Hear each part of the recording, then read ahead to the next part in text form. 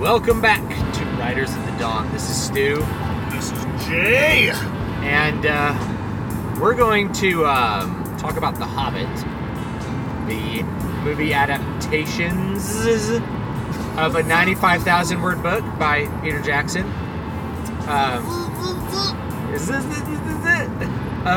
If you want a good adaptation of The Hobbit, believe it or not, that really crappy cartoon from the 70s was really good. It was really good. It was really accurate, and it told a really good story. And it actually had a correct characterization of Bilbo, and the story was accurate to the book, and it was fun, and even had little sing-songs in it. Yeah. The book has lots of poetry and sing-songs. Yeah, it has poetry and songs in it, so it's in that case it's a lot closer to the book, and it's a much bigger sense of adventure with that particular movie versus the movies, which are just kind of all over the place. Yeah. So, really all over the place. If you listen to our Lord of the Rings trilogy discussion, you get the sense that we liked it.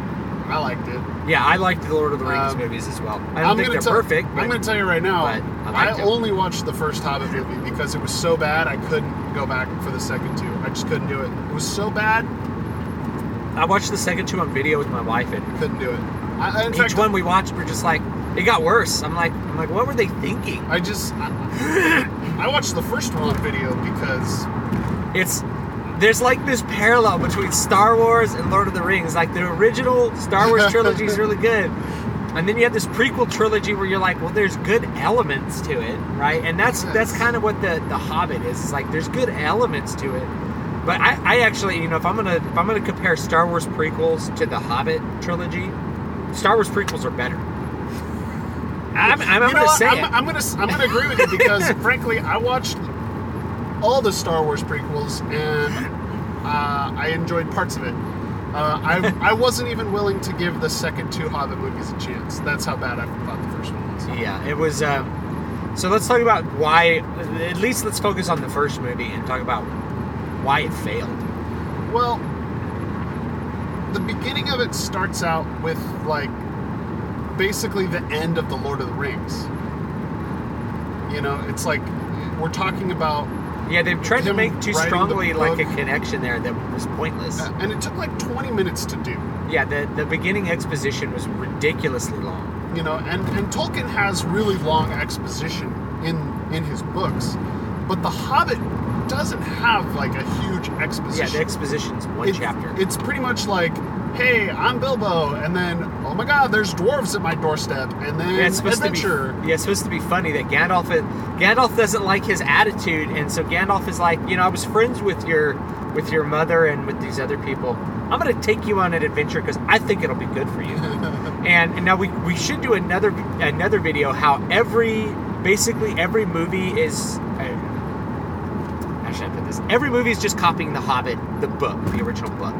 It's an extremely copied story, and it's an extremely the particular story elements in it. Star Wars is just The Hobbit. The first Star Wars movie is literally just The Hobbit. You mean every movie? Every movie is just The Hobbit. It's just The Hobbit, right? Okay. But we can talk about that, except for the movie The Hobbit, which isn't The Hobbit.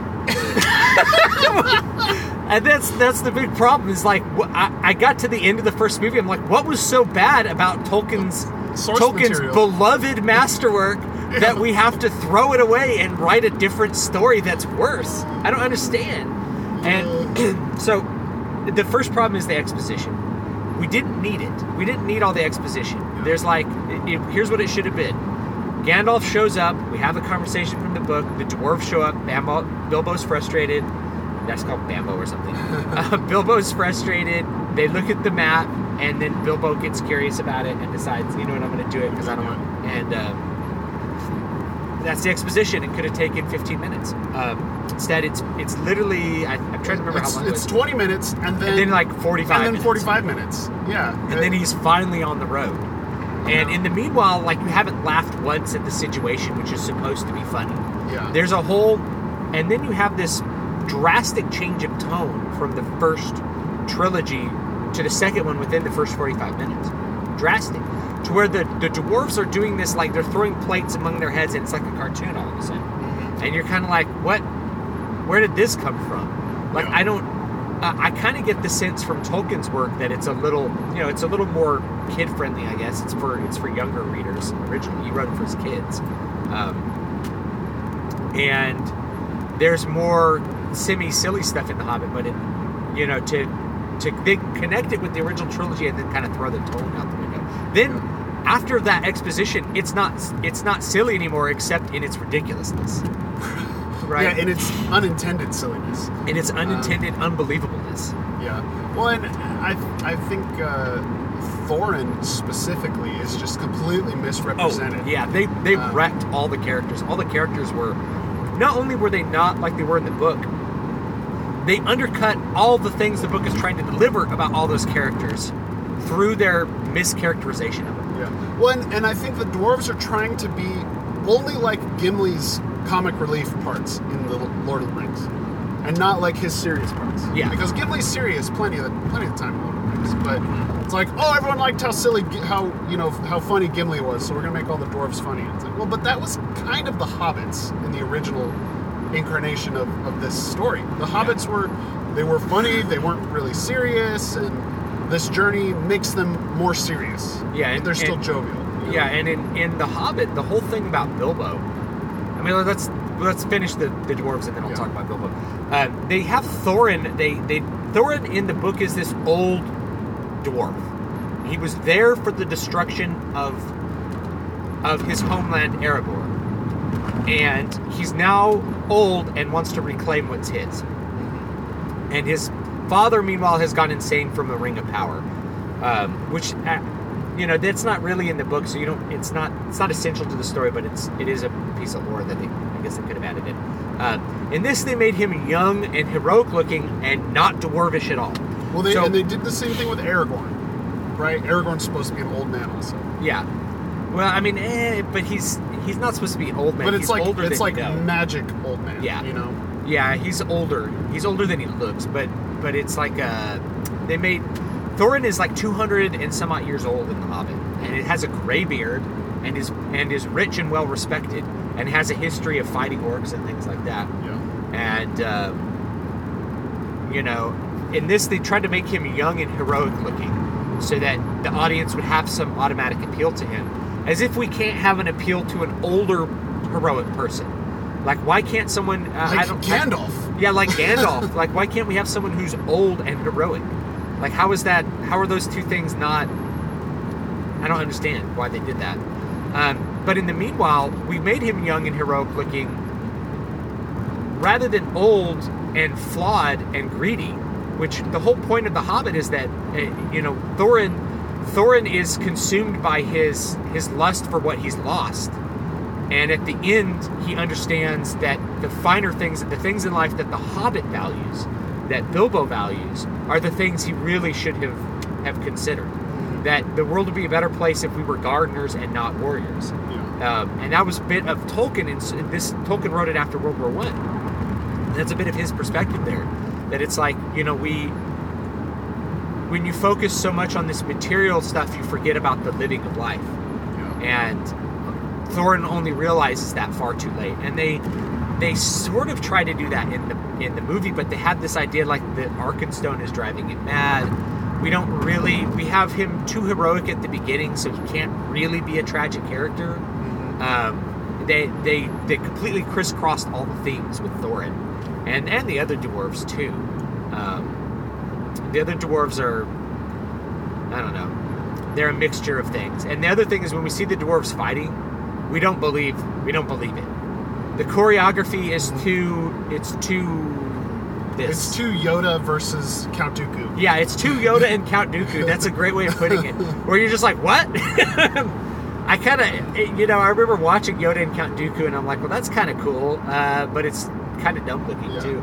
A CG Christopher Lee versus a CG Yoda. Kermit the Frog. Yeah, Kermit the Frog. Anyway. So you just don't believe it the whole way, and you see that in the first movie, like when they're fighting the goblins, or when they're fighting the trolls. Which when they fight the trolls that happens in the very beginning of the book. The trolls just like wreck them all instantly in the book. that the whole point, and you have to think about what that means story-wise, is that Tolkien had this first challenge there for him, and this is why the Tolkien structure is so cocky. He had this first challenge where they get owned, and the whole point is that they suck, and Bilbo is incompetent. Yeah. And the whole point of that little encounter is to show how incompetent they all are. Yeah. So that you have an idea like, they're not really heroes like going off to fight a dragon. Yeah. They're pretty incompetent. They can't even take care of a couple of trolls, and Gandalf has to make the sun magically rise. Yeah. You know, to have them survive this encounter. So then they look really competent against the trolls, which is the opposite of what you wanted in that point of the story. You wanted them to get the crap owned out of them. Yeah. And in the original, I think in the original Lord of the Rings, there is a point like that when like the Nazgul come into Bree and they have to run away from them, and when the Nazgul stab Frodo, they're getting the crap owned out of them from the like beginning to end of Fellowship of the Ring. Yeah, there's and beyond. The only heroic point in Fellowship of the Ring is when Aragorn kills the orc. Yeah, that's the only sort of win. And everybody else, otherwise you're just running away. And that was the whole point, is that like to have that story tension, to have this belief that you're in grave danger, you got to be running away from the crap. Yeah. And so they completely undermine that tone. Now I do want to talk about Bilbo though. Bilbo in Peter Jackson's movies, I hate him. Yeah. I think he's a repulsive character to me. I don't like watching him on screen. And it's not just that he doesn't match my idea of Bilbo, and he doesn't match the characteristics of Bilbo in the book. He literally makes me cringe when I watch him. It's not the matchup, it's that actor making that role different from what I think it was even written as in the screenplay. Now, are you also including the same, because it was the same actor in Lord of the Rings, right? No, it was a different actor. They had a different guy. Now the actor in Lord of the Rings, I'm trying to remember his name, I don't remember it, who played Bilbo. He did a really good job, I thought. And because Bilbo was cheerful and he was energetic and he was jovial and he had a positive spin on life. Yeah. This Bilbo that we get in Hobbit is depressed and anxious and full of being upset and sadness and and what we like to call womp. Yeah, he's just a womp character beginning to end, and it's like, it's about the hero's journey, and he learns to grow. It's like, but you had that with a character who wasn't depressed the whole time. Yeah, Bilbo in the Hobbit was like pretty energetic. He didn't have a lot of self-confidence. He's like, he's trying to prove himself to the dwarves, and they're like, go burgle something. And he's like, all right, I'm going to steal something from the troll. And the troll's like, what's that in my pocket? and then, bam, they get the crap out of him by the trolls. And Bilbo's like, I'm pretty incompetent. But he never like despairs completely in the journey. And once he gets the ring, and once he saves the dwarves from like the elves, he really gains that confidence. And the hero's journey is in like full swing in the book. And he never has to stop and be completely depressed all the time. Like there's points where he's like, I'm in a bad situation now, but there's never a feeling that he's just beginning to end womping over everything. It's like Bilbo, and then like at the end of the first Hobbit movie, it's like, I need to go back. It's like, you can't go back, dude. You're on the other side of the Misty Mountains. Yeah. The time for self-doubt was long past. Yeah. And that scene is pointless. It's like, it's to make the audience feel that he still has this doubt. It's like, but it's not believable in the context of the story at all. He can't go back. So it doesn't matter if he has to, I'll make a tough decision. Am I going to go back? No. You can't make that. You can't make that decision. It doesn't matter. It's not even on the table. And maybe that's what they thought was going to be cool. Is like, he's trying to make this decision that he absolutely can't make. And that's the Dark Night of the Soul, right? Well, Bilbo's journey is one of incompetence until he finds a magic ring that makes him invisible, and then suddenly he can he does crazy stuff. But his growth is his growth doesn't happen in his attitude. You know, his attitude is maybe in his confidence, but he's always still Bilbo. And it seems like in the movie he's not Bilbo, and then maybe eventually he becomes Bilbo. But like I said, I never get the chance. Yeah, the big growth in the book is when Bilbo takes the Arkenstone and uses it against his friends to try to stop war. Yeah. That he's like elevated his perspective, so that he's like, I have to be able to stop my friends from being rash, because I really have grown to see what their flaws are, and I no longer feel like an incompetent sack of potatoes. So there's a lot to the book in that growth curve. I don't know why and the thing is, like, you have this story structure that's been infinitely copied, and you have access to the original material. Yeah, it should have been a slam dunk. It should have been a slam dunk, and the fact that they beefed it so hard is like beyond my understanding. Yeah. Now, should we? Well, I want to mention the actor who plays Bilbo in The Hobbit, Martin Friedman, I believe his name is, and I think he's a great actor, but this was not a good cast for him. Yeah, it was not a good working of the character. He does much better in these like somber roles where his snark actually comes from how somber he is. If you've seen the BBC Sherlock, he plays Watson, and he's fantastic in that role. But as Bilbo, did not work. So this is not really a dig at the actor. I really think it's a dig in the casting decisions.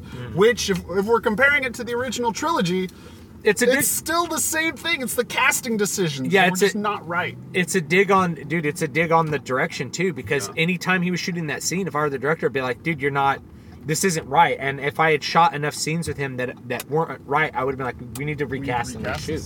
It's nothing against you, but you're not doing this character right. This character is supposed to he's supposed to have an upbeat attitude, and then he's constantly getting owned. Right? That's what Bilbo is. And now, just to continue on the direction idea, is Guillermo del Toro was actually originally on the screenwriting panel for this, and I don't remember they took when or why they took him off. I don't know the whole story of why, but yeah, Guillermo del Toro got booted off the project at some point. He was going to direct, and it didn't happen. But it's hard to know what he touched on the screenplay that remained. I do know that if we look at all three screenplays together, they inserted a bunch of irrelevant crap because they felt like The Hobbit only has an A story. We need a B and a C story. Yeah, we need a B and a C story. So we listen to our screenplay stuff. We talk about that all the time. Yeah, it's like, well, The Hobbit just has this A story. We need to insert a B and a C story. So the B story is like this: let's get Sauron out of this tower, which they completely beefed on. It was a terrible iteration of that. It had no meaningful ramp up or conflict. And then they have Radagast in there for some reason. And then there's the C story is, let's make one of the elves in love with one of the dwarves. We'll conjure an elf out of the mist like a warlock, and then we'll make her be in love with one of the dwarves. A romance which has never happened in the lore. And it doesn't I mean, like, you could do that, but it felt so inserted and kind of pointless. Well, and then they inserted Legolas in there too. Legolas. Let's have Legolas. Legolas is jumping on the heads of the dwarves this is in the second movie, I think. He's jumping on the heads of the dwarves, like killing all the orcs with his crazy bow skills and his infinite quiver. Infinite quiver. And I'm watching it with my wife, and she goes, "What the hell is this?" Now, my wife loves like Marvel movies and stuff, and this completely broke her like any kind of immersion that she had that this could actually be happening. It's like, I get that Legolas is a badass warrior. I don't believe you'd have to. I don't believe anyone would do this. Like, if he was a god, he could do it, but a god wouldn't do it. Yeah. Why? Well, so we're pretty much out of time, but That's our main take on it. My last the pacing was off too. Everything about it was bad. Yeah. I mean, we could go on for like hours about how. My last impression is just Bilbo down like with the Goblin King, and I'm just like, yeah. And the goblins weren't orcs; they were like weird cartoon goblins. And the last thing is like they inserted the white orc chasing them for like the last battle to like make that happen. And it's like as if there wasn't enough conflict in the constant danger they're in from beginning to end. Like, I just don't know why. It's like, you're being hunted. It's like, how did he know where they were? Like, it doesn't make any sense. Like, why would this orc know where they were and be able to track them and be able to Why would he go through all this effort and then then he like leads a battle at the end? And in the book, it's like the battle at the end is the orcs are like from the mountains that we met before are like, guys, there's a lot of gold there. The dragon's dead. Let's go get it. Yeah. And so that's what begins the battle. And it makes sense. Things make sense in the book. It's as if somebody created a piece of art with the intention that all the parts of the story led up to the conclusion. It's almost like he did that. And then they took that and like, here's the slam dunk of a perfect hero's journey that's been copied a million times. And they're like, well, we don't need the source for everybody's ideas. Let's do something better. And no, it was bad. All right, you can find me at DVS Press. You can find me at dvspress.com, davidvstewart.com. You can find me at matthewjwellman.com. And we'll see you guys next time. Later.